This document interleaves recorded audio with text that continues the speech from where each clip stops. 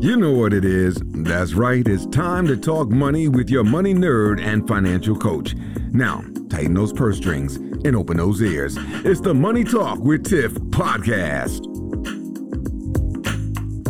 Hey everyone, I am super excited because I have Lalvani on the line. Now, me and Rocky met at Podcast Movement and, we got to know each other and I was like, let's be on the podcast because that's what we're here for, right? So Rocky is here to talk to us about profitability for small businesses because he is a fractional CFO and he focuses on the profit first method. And I feel like as small business owners, that's one thing that we do struggle with. And so I'm like, you're the expert. Come on down and give us some tips. So, hey, Rocky, how are you today?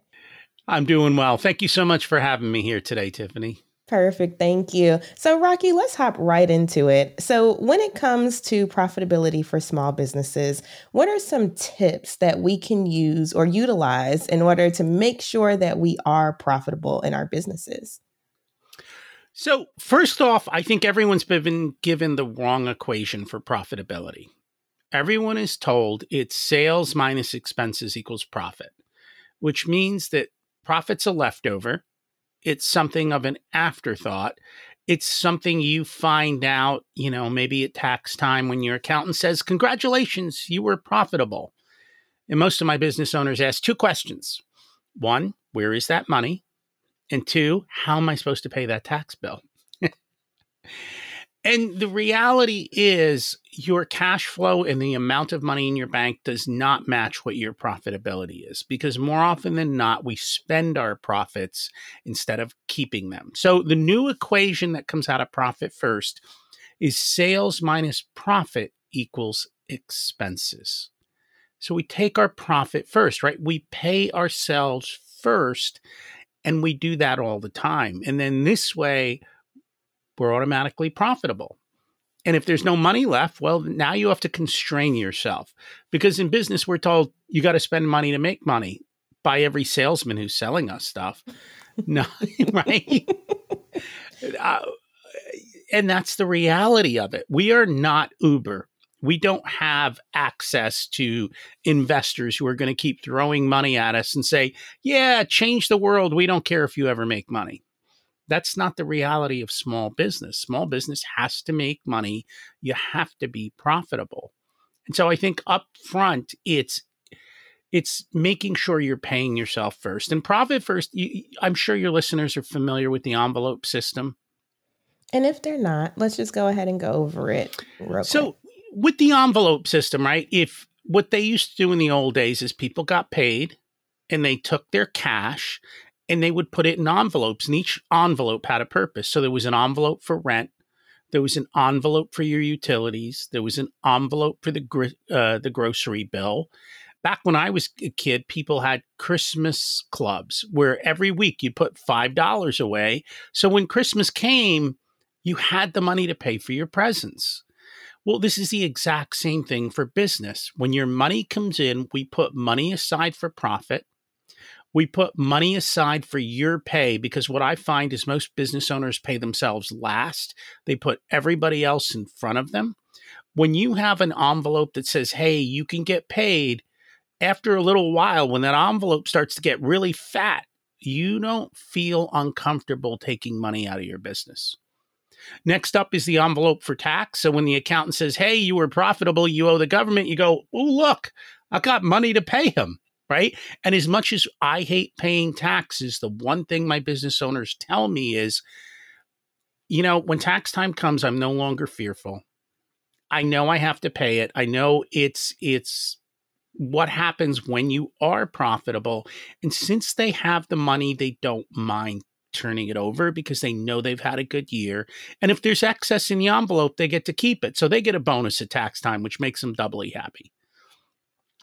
The rest of the money goes in your operating expense envelope, right? And then that's the money that you truly have to spend on your business, and it's constraining you. And I'll explain why that makes sense. Of course, we don't use envelopes. We use bank accounts. So we set up multiple bank accounts and we do this. This is all based on Parkinson's law. So Parkinson's law says that you will use up all the time and money allocated, right? So let's break this down to just kids, right? You've got kids, they got a project at school. They got 3 weeks to do the project. How long does it take them? 3 weeks. Except what's the reality? They do it the night before. If you've got an hour to get your project done, you get it done in an hour. Same thing with money. If you want to do something in your business, the people come to you and say, what's your budget? First question. Whatever you tell them, I guarantee you that's what they're going to charge you. But what if you tell them 20% of what your budget is? See what they come up with. So now we're constraining ourselves. That makes us more resourceful. So instead of just throwing money at every problem, we think through a better solution. We find a lower cost way of doing it, and we constrain ourselves and we do it. So personal finance, business finance, all the same concepts applied in a slightly different way. And you that's basically what it comes down to. Oh, I love that. I love that. And I love that you said pay yourself first. That's something that my late grandpa used to say all the time. He was a very successful business person, but that's what he used to say all the time is make sure you pay yourself first. He's like the people, the bills and stuff, they'll get theirs whenever they get theirs, but you make sure you pay yourself first. So I love that you just said that as well. Now, what if we have business owners out there? They're like, okay, I hear you, Rocky. It sounds great, but as far as my business is concerned, I don't know if I can do that. Like, what if they feel like it's a cash flow problem to where they can't do that? So what we do is we start with where you are today, right? So if you're not paying yourself, if you're not saving for taxes, if you're barely breaking even, all we ask you to do is start with 1%. Take 1% and set it aside. $1 out of 100, right? I'm sure we can find $1 out of 100. Set it aside in a separate bank account and let it start to grow. Now, while that's occurring, go through your business, get all your bank statements or however you're doing things. I want you to take all of your expenses. If you can get 12 months of them on a spreadsheet, that's awesome. Sort them by vendor. And then go down every single line and ask yourself, is this supporting the business? Business owners go down through that and they're like, I don't even use this software anymore. Why am I still paying for it? Or, hey, what happened? The cable bill's charging me double what they used to. Or why is my cell phone so expensive? And you start to cut that. And then you start to look at things and go, do we really need that? And you ask yourself, can I negotiate with my vendors? Simply calling them up and saying, hey, we're struggling a little, we're tight. Is there anything we can do to lower this? Because maybe you're on a higher tier of service and you're only using the basic tier of service. So you drop your tiers down and you look at it. And then sometimes it's just maybe finding a lower cost of goods. So there's a million ways to do this, but you've got to go through and make the tough decisions. Maybe you've got an employee, you're like, we're paying this employee all this money, but we're not seeing results from that. And so now you have a tough decision to make. But I think that's the biggest thing. Until you have visibility to your numbers, until you know where your money is going, and until you challenge that, I think you're going to struggle. The other thing is pricing. Too often, especially new business owners, underprice. They're afraid if they raise their prices that they'll lose clients. The reality is, when you start playing around with pricing, you'll find out that you can increase prices, lose clients, and make more money. And so it is a fear motivation. I totally get it. But what we find is the clients who leave are the biggest pains that we had. They suck up all our resources. They take up all our time. And when we get rid of them, we realize, oh my business is more fun. I can get more done with the clients that love me in less time. And now I can focus on those clients, which means I can give them better service, which means I can increase my prices. So every business is different, but those are the areas that we look at. And we also look at, are you converting your potential clients to clients? How good are you at that? How good are you at your offering? Are you controlling your spending? Do you have the right pricing? There's all these different levers in business. And until you start measuring them and looking at them, you're not going to make a difference. You're running around like a hamster on a wheel, putting out every single fire instead of taking the time to think about your business and work on your business instead of in your business. None of this stuff is complicated. It's all simple. Doing simple is hard. Yes, that is so true. And I love how you said just start with 1%. Just start there. And then you can always increase it as you start getting your expenses down. So I have homework to do. No, I'm just kidding. No, but also I love what you said about calling your vendors. So I actually did this because I have a severe technology and software spending problem. And so I love spending on software. So actually earlier this week, I was going to cancel my Adobe stock subscription. Because I'm like, I don't really need it. I just used it for like one project or whatever. But I was like, okay, let me call and see, what kind of deal I can get if I do decide that I want to keep it. Because, I do a lot of blogging and all this stuff. So anyway, I chat with them because nobody goes on the phone anymore. I chat with them, and lo and behold, not only was I able to lower the Adobe stock, I was able to lower the Adobe All Access plan that I'm in. So that way, I was able to get both of my things for now cheaper than what I was paying for one. And so, like you said, just talking to them, you never know what you would get because I didn't even my purpose wasn't about what I was already paying for. It was just my free trial was ending on Adobe stock. And I was like, I'm thinking about canceling. And I didn't realize that he was going to try to reduce what I was already paying for too. So, it's very important. I call it, I call it software audits because usually it's software for me. But I'll go through and I'm like, okay, do I use this? Do I not use this? How much am I paying for this? Is it worth it? And I do that every so often because otherwise I would be in a way worse position than I am now. And I will be honest, one of the things that I absolutely hate is anything that has a recurring price. So we're having an internal business conversation about picking between that Adobe product and a one-time purchase of a product that I will pay more upfront, but I pay one time. And what I have found with most of my software, I can use it for years. Like the upgrades they offer are so minimal, I don't care. But, and the product that we're talking about, I think we haven't upgraded it in like 5 years. So I'm like, why don't I just pay for the upgrade? It'll cost me a year of the Adobe product, but now I have it for the next 4 or 5 years. So looking at those types of alternatives. In the past, I think, we paid a lot for stock photos. Now with Canva, I pay one price. I've got multiple services on there, but it's looking at all your different softwares and asking, do I need it? Is there a way? Does somebody else also offer this? And how can I get off of a monthly plan onto a fixed cost? Because the reality is most of the upgrades for most of this stuff just doesn't cut it. And it's not hard to spend a ton on tech. Not at all. You're preaching to the choir. So anyway, with that being said, are there I love what you've gone over so far, because these are absolutely takeaways. Like I said, I have homework to do. I'm over here like I need to look at my books again and just make sure I'm not spending for something that I don't use. But what other tips do you have for our small business owners?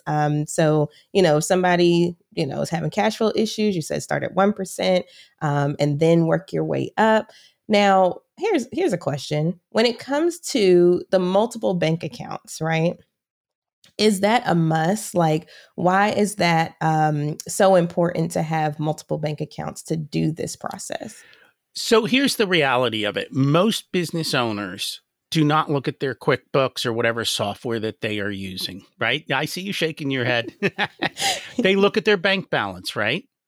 So if you have bank balances that are easy to look at and understand, then you know what's going on. So if I look at my income account where all the money comes in, I can look at my income account and go, okay, I have good money coming in since the last time I moved my money around. And we tell people to be on a set rhythm.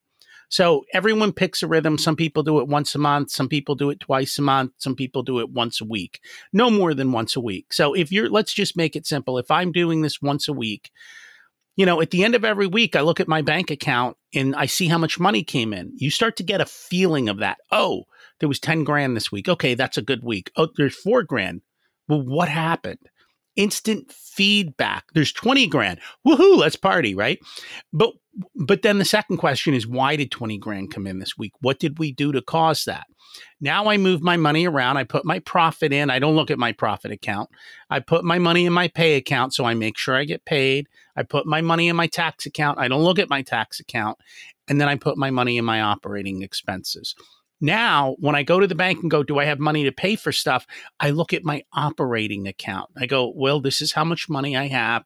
I start to get, again, a good feeling of when it's low, when it's high, and how much money I truly have to spend. And if my operating account keeps running out of money, it's telling me there's a problem in the business, and it's giving me an early warning signal.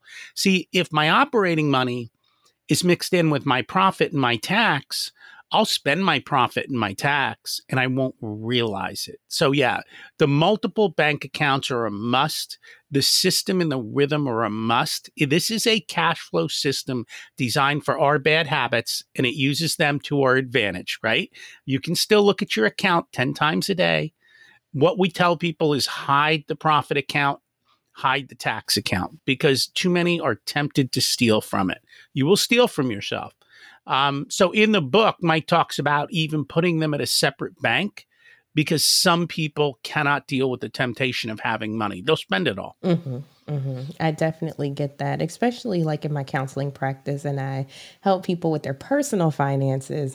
That's definitely a thing. Now, here's one other question, though, because I know for me, for instance, I have very irregular pay. So, sometimes I'll get a big lump sum, maybe I signed on a new client, and then sometimes maybe it's a little here, a little there, maybe I sell a t-shirt, whatever. And so when I was trying to implement this before, I was doing it to where every time I got money in, I would do, the percentages and just as soon as I get it, like spread it out. So if you have irregular income, it's better to just wait for the weekly or wait for the biweekly or monthly or however you want to do it. So if you have irregular income, like you talked about, then yes, you still wait for your rhythm to do it. But more importantly, so some people have seasonal businesses. Some people have businesses where you're going to get a whole bunch of money from maybe 3 or 4 clients throughout the year, but that money needs to last you 12 months. So what we tell both of those businesses is one thing: create an extra account. And we call this the drip account. And here's what happens. Let's say your business survives on $10,000 a month. And this month you get $30,000. Right? What we tell you is the excess over the 10,000, we want to put that in the drip account. So we're hiding it. Now, next month comes along. How much did you get? Oh, I only got 5,000 this month. Well, we need 10,000. So now I go to my drip account and I take 5,000 out and I add it to the 5,000 this month and I do my allocation. So my business is running smoothly on cash flow, and I'm saving my excess till I need it. Because if you do it up front, you look at your operating expenses, go, oh, we got plenty of money we can spend. No. You don't have plenty of money because you have time against you, and you're not going to see a big chunk for 3 or 4 months. So let's hold it off and let's drip it out as we need it so that we're not overspending. Gotcha. Okay. So because we're about to wrap up here, I just want to make sure we're clear. So you should have a profit account. You should have an operating expenses account. You should have a tax account. And what am I missing? Did we pay you? Oh, the most important thing. And then we need an income account where all the money comes into a separate account so you know how much is there and it's easy to allocate it to the other accounts. Gotcha. Okay. So just so we have the process clear, the money goes into the income account and then you spread it to all the other accounts and then you actually spend from the operating expenses account. Correct. Gotcha. Yay.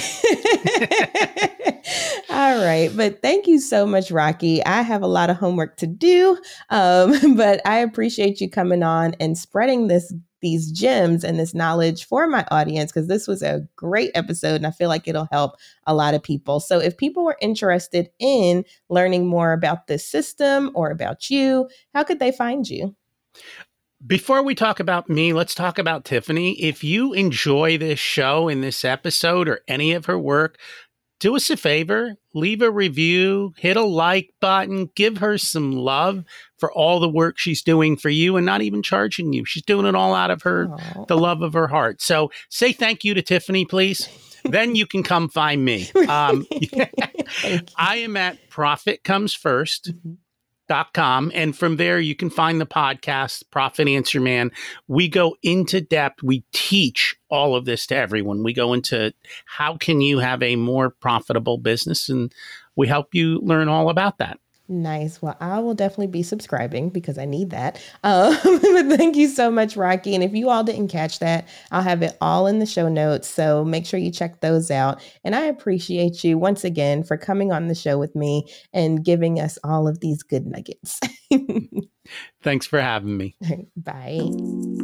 Thank you for listening, joining, and being a part of the Money Talk with Tiff podcast this week. You can check Tiff out every Thursday for a new Money Talk podcast. But if you just can't wait until next week, you can listen to previous podcast episodes at moneytalkwitht.com or follow Tiff on all social media platforms at Money Talk with T. Until next time, spend wise by spending less than you make. A word to the money wise is always sufficient.